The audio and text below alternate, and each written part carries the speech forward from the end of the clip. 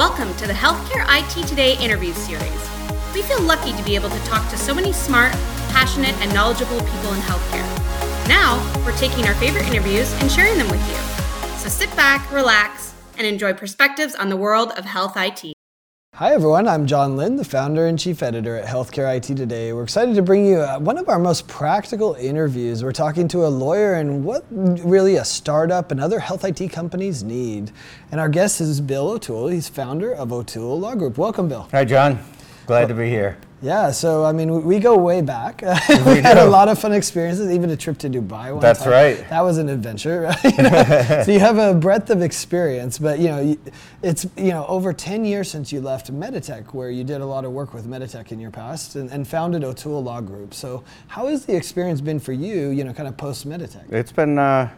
It's been rewarding and interesting, challenging, all rolled into one. As a solo practitioner, I do have to do it all. So I have to do the marketing, the lawyering, and the bookkeeping. But it has been very rewarding. It's very little advertising, mostly word of mouth and reliance on the experience that I've brought, to the table in many, many instances. So, overall, I'm very happy with what's happened and that I've been representing entities in healthcare, be it a vendor or, provider hospital side. Yeah, so it must be nice to work with a wide variety of companies rather than just one. Is that what the experience has been? It is. It's been great. I mean, prior to O'Toole Law Group, it was just one client, and I learned a great deal. But then, as you incorporate different client types, be it a small physician practice or a extremely large hospital, and then vendors obviously range from big to little, and then there's a lot of interaction between the vendors, which has been a great and interesting piece of the business. Yeah, I wouldn't have thought of that there's so much contract work and legal work between vendors and partnerships, which we do a lot of in healthcare IT. So is that a lot of the work you do as well? It is. Typically, if I'm working for a vendor, there would be customer contracts, but then, sure. They might have a distribution type agreement, resellers, or bringing in as an add-on, type situation. So it really has become super interesting. From that avenue, you could either be representing the large vendor or the small vendor. So the variables are extensive, but it's all good. So what are some of those nuances between the small and the large? I mean, is there a prototypical thing that large vendors usually want overkill on their contracts, or is there some themes? It can range. It's both small and large could have a real big set of requirements that they've developed. Not so much so with a smaller vendor or a startup vendor. They need to evolve to that point. But it can just the differences.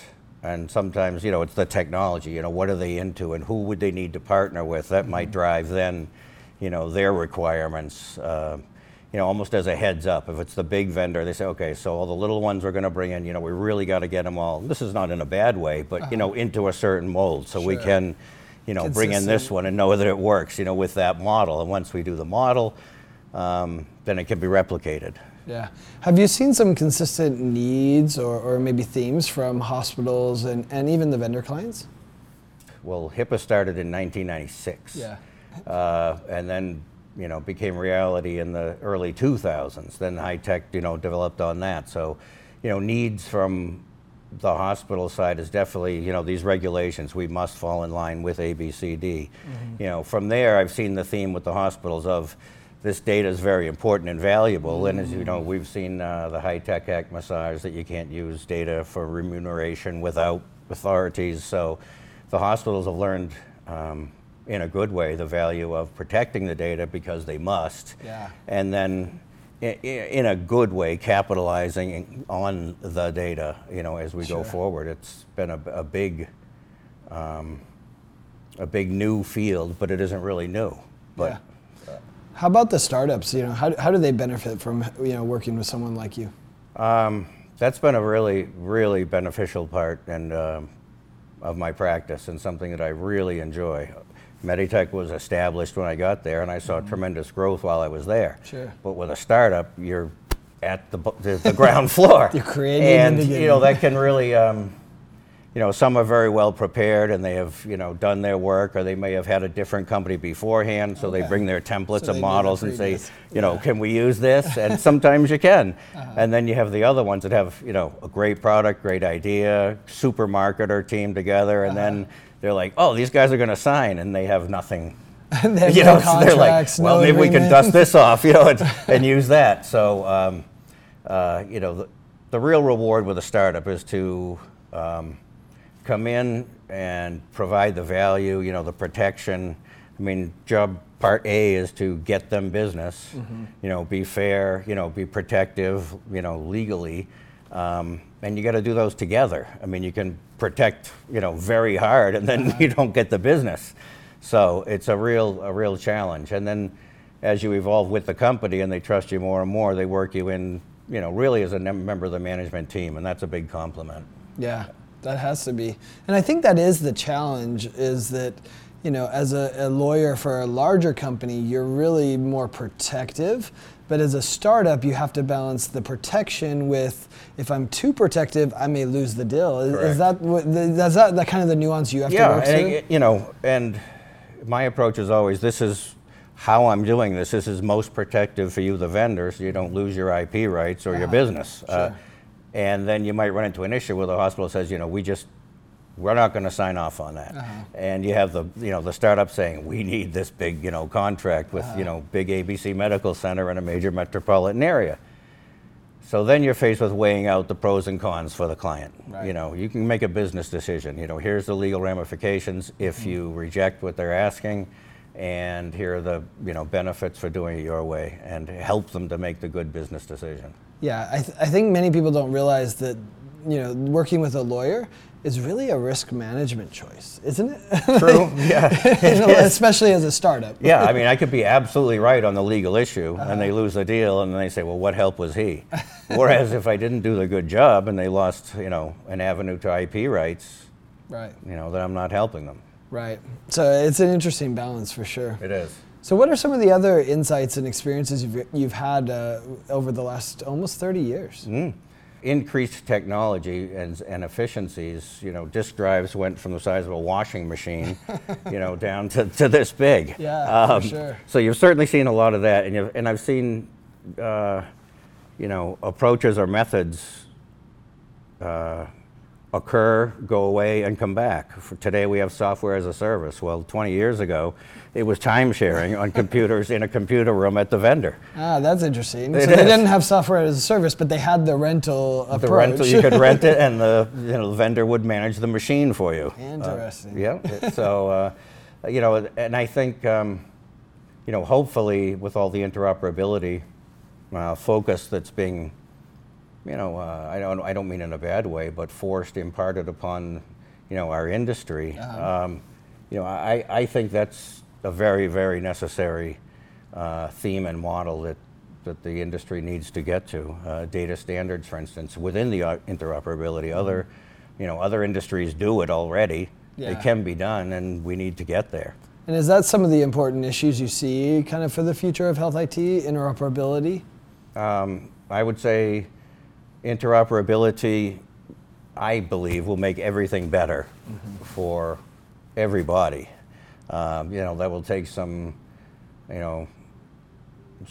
kicking and screaming perhaps from certain vendors that, for certain reasons don't want to do that. I'm not necessarily knocking them, but I think, societally, and as we, try to improve our healthcare system, we need to. The other big thing, I think, is the situational awareness. And at first I was like, no, so what does that mean? As I dug into it, the best example would be ventilators during COVID. And, how many does a hospital have? If they have 27, how many work? There's levels of detail that need to be achieved in a very critical setting like that. Or someone may count a single ventilator as one, and that's correct, but can it be split and used 2 to 4 times, or separate uses? Right. And then how do you count that? So I would say the situational awareness and interoperability in the near future are the 2 very big themes for healthcare. Well, and it feels like the interoperability has lots of legal questions, whether it's rights to data, whether it's protecting the privacy of the data. Are you seeing a lot of work in that regard as far as who owns the data or other areas?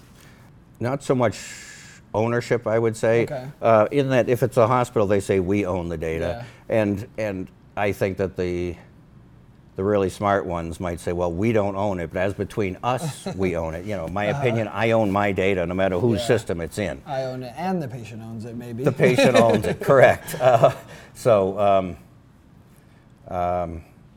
You know, the data ownership, I would say more the data responsibility as opposed to ownership. Yeah. The hospital has the data, you know, in a certain environment, and then they want to get it to another company or a vendor, but in between they might have the vendor to do the API to make everything work. Well, is that in-between vendor the business associate of the hospital or of the subcontractor to the ultimate target entity? So there's very, very complex issues there, and small companies sometimes just don't know. And unfortunately, you know, if they're faced with the, you know, the big vendor or the big hospital, they're okay, and off they go and, you know, sign it because that's what it needs. You know, they need to get the deal done. So there's a lot of heads up and needs on who's responsible.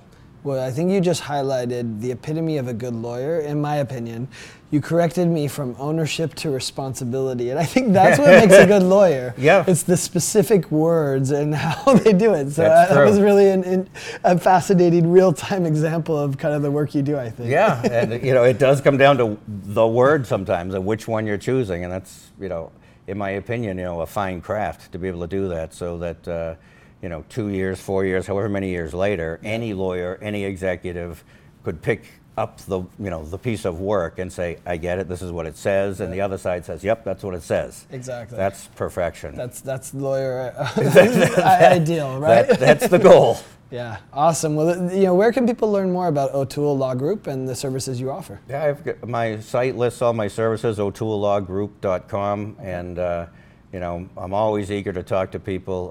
You know, whether or not it leads to an engagement, I'm always willing to take a call and help out or make connections or, you know, refer off to another attorney if it's something I don't do. So. Sure. Well, and I know you do a lot of work with accelerators, so you have that experience. I know you personally, and know you're not going to just do it because you need work. You're going to do it because they need the service. That's awesome. Definitely true. I'm always willing to help. Participation in accelerators is it's very rewarding. You know, as a judge, you know, helping to determine, you know, is this applicant, you know, ready for prime time? Can they even legally do this? And then working as a mentor and, you know, in an accelerator, often you see very little preparation only because they're just starting out, meaning preparation in terms of legal documents. I mean, none. They were working on the product and trying to get money, so that's why they're in the accelerator. And then mentorship hopefully helps them get a good jump start and, you know, and beginning. Excellent. Well, I appreciate you sharing these Thank you, insights John. and perspectives, and thanks everyone for watching. If you want to find more great healthcare IT content like this, be sure to check it out at healthcareittoday.com. Thanks, Bill. Thanks, everyone.